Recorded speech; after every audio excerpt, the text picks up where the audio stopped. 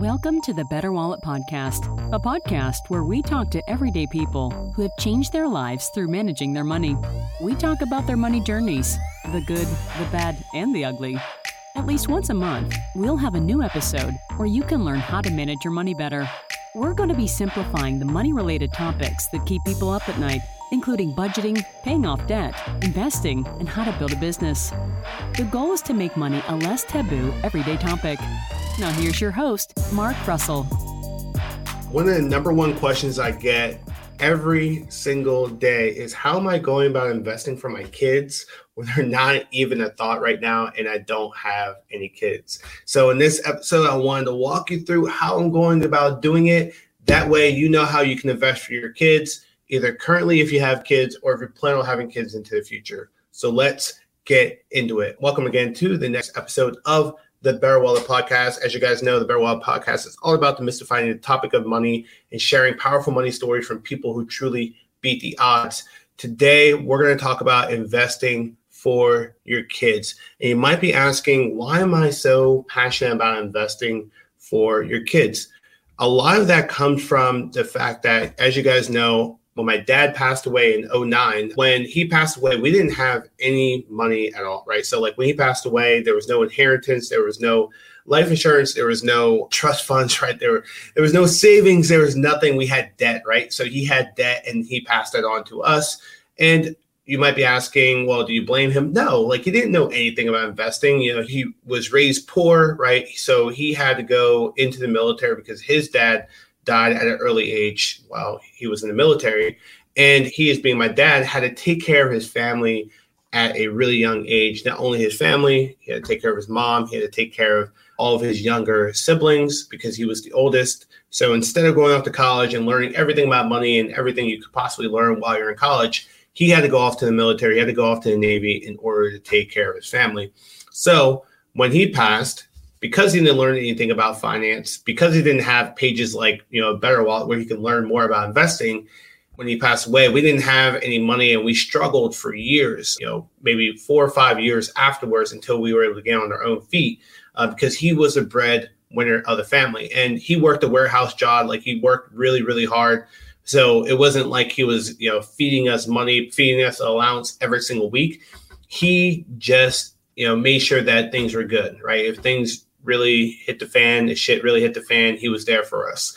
So, as now that I'm an adult and, things like having a child is, top of mind, now I want to make sure I'm able to invest for my kids, and I want to do that before they are born. Another reason why this topic is big for me is because when I started at Vanguard, so a lot of you guys know I started at Vanguard. My first job was in their rotational program. So you had a management leadership development program.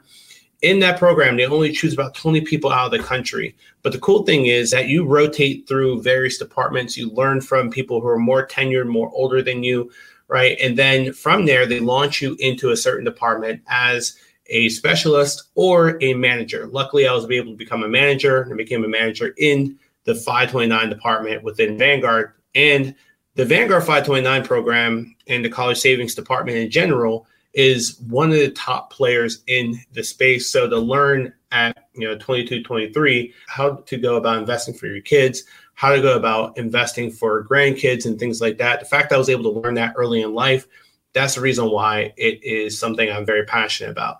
So with 529, for anyone who's like, what the hell is a 529? 529 is a college saving program. And with that, the true benefit is that you can put money into a 529. Not only is that contribution tax deductible depending on your state, but the money grows tax free. And the kicker is when you take the money out in order to pay for qualified medical or qualified educational expenses, you don't have to pay taxes on that. And you compare that to a brokerage account, like a traditional investing account, you would have to pay taxes on a traditional brokerage account, right? Any money that is earnings, you take that money out, you have to pay taxes on those earnings with a brokerage account. But with a 529, you do not. As long as it's going towards a qualified expense, like college, like laptops, like computers or uniforms. So we'll break that down here in a second. So when I was a manager, I purely opened up a 529, not because I wanted to invest for a future child. Like, it was definitely not a thought at all back in 2012 through 2017, not even a thought.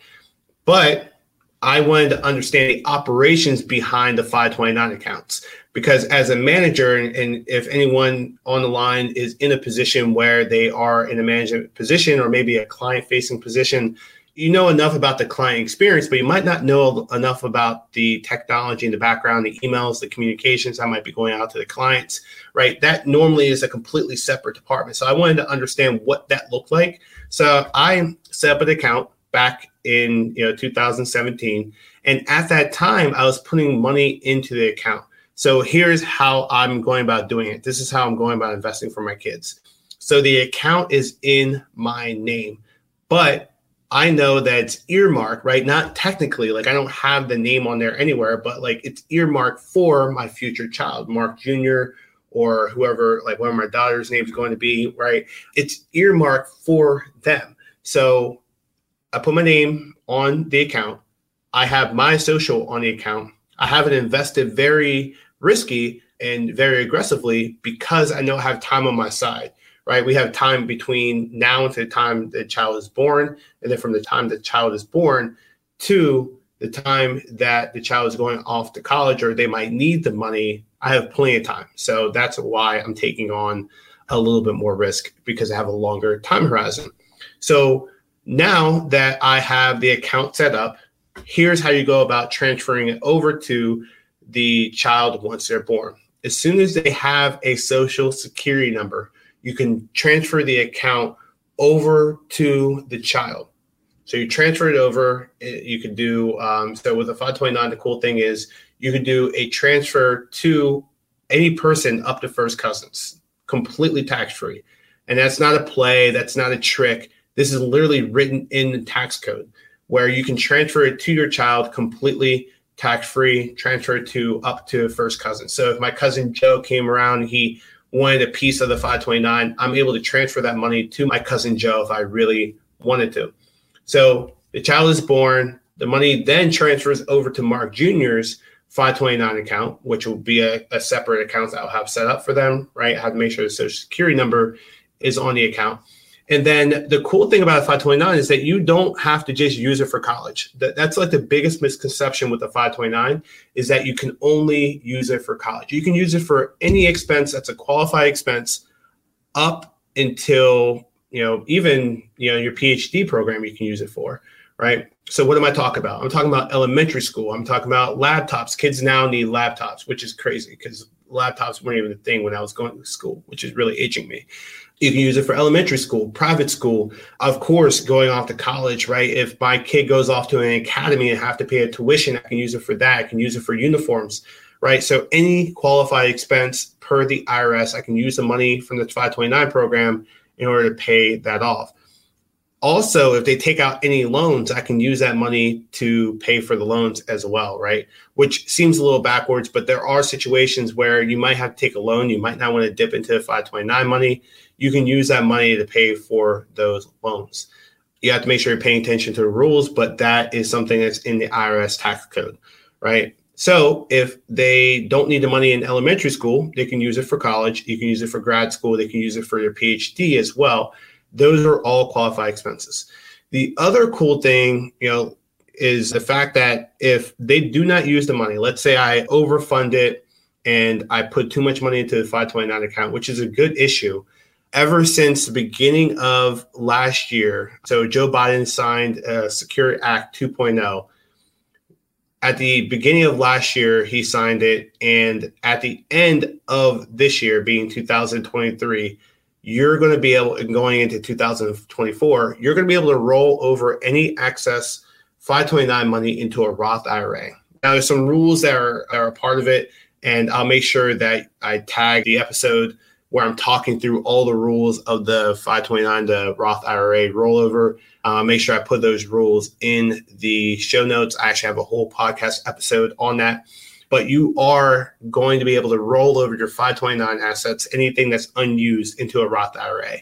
Here is why that's a big deal. you can put money into a Roth IRA. The money grows tax-free. And then when you hit 59 and a half, being your child, when they hit 59 and a half, they can then take that money out of the account in order to pay for anything within retirement, right? Or they can use that money in order to pay for maybe $10,000 towards their first principal resident, right? Like that is a rule with the 520 or with the IRA, Roth IRA, is that you can take the money out tax-free and pay up to $10,000 towards your first principal residence. And a lot of people might be like, that's not enough. Home prices are really high. I'd much rather have $10,000 than zero. So work with me here, right? So that is the key to having a 529 is that you're able to then roll over those excess funds. Because a lot of times I hear from people that say, hey, like, what if my kid doesn't go off to school? What if they don't use all the money? Not only can you transfer it to any person up to first cousins, as I mentioned, like cousin Joe, you can also transfer into a Roth IRA, but make sure you're paying attention to the rules. And again, I'll link that podcast episode in the show notes.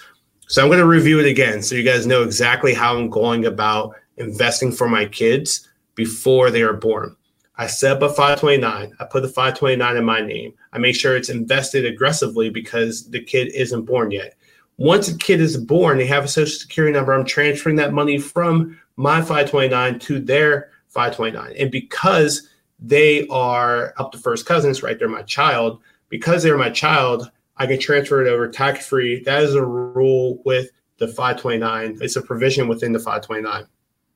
Then that money is going to be growing from the time that they were born to the time that they go off to college or the time that they use that money. But you want to make sure that that money is invested appropriately based off of the age of the child. Because the worst thing you could ever possibly do is keep that investment very aggressive from the time that they're born to the time they go off to school. It sounds great, but when they hit 17 or 18, and let's say 2020 happens again, which hopefully it never does again, right? The market could take a nosedive and they can lose a big portion of their portfolio within a small period of time, right?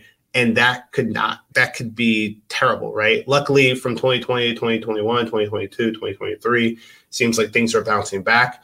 But a lot of times it might take a long time for everything to bounce back.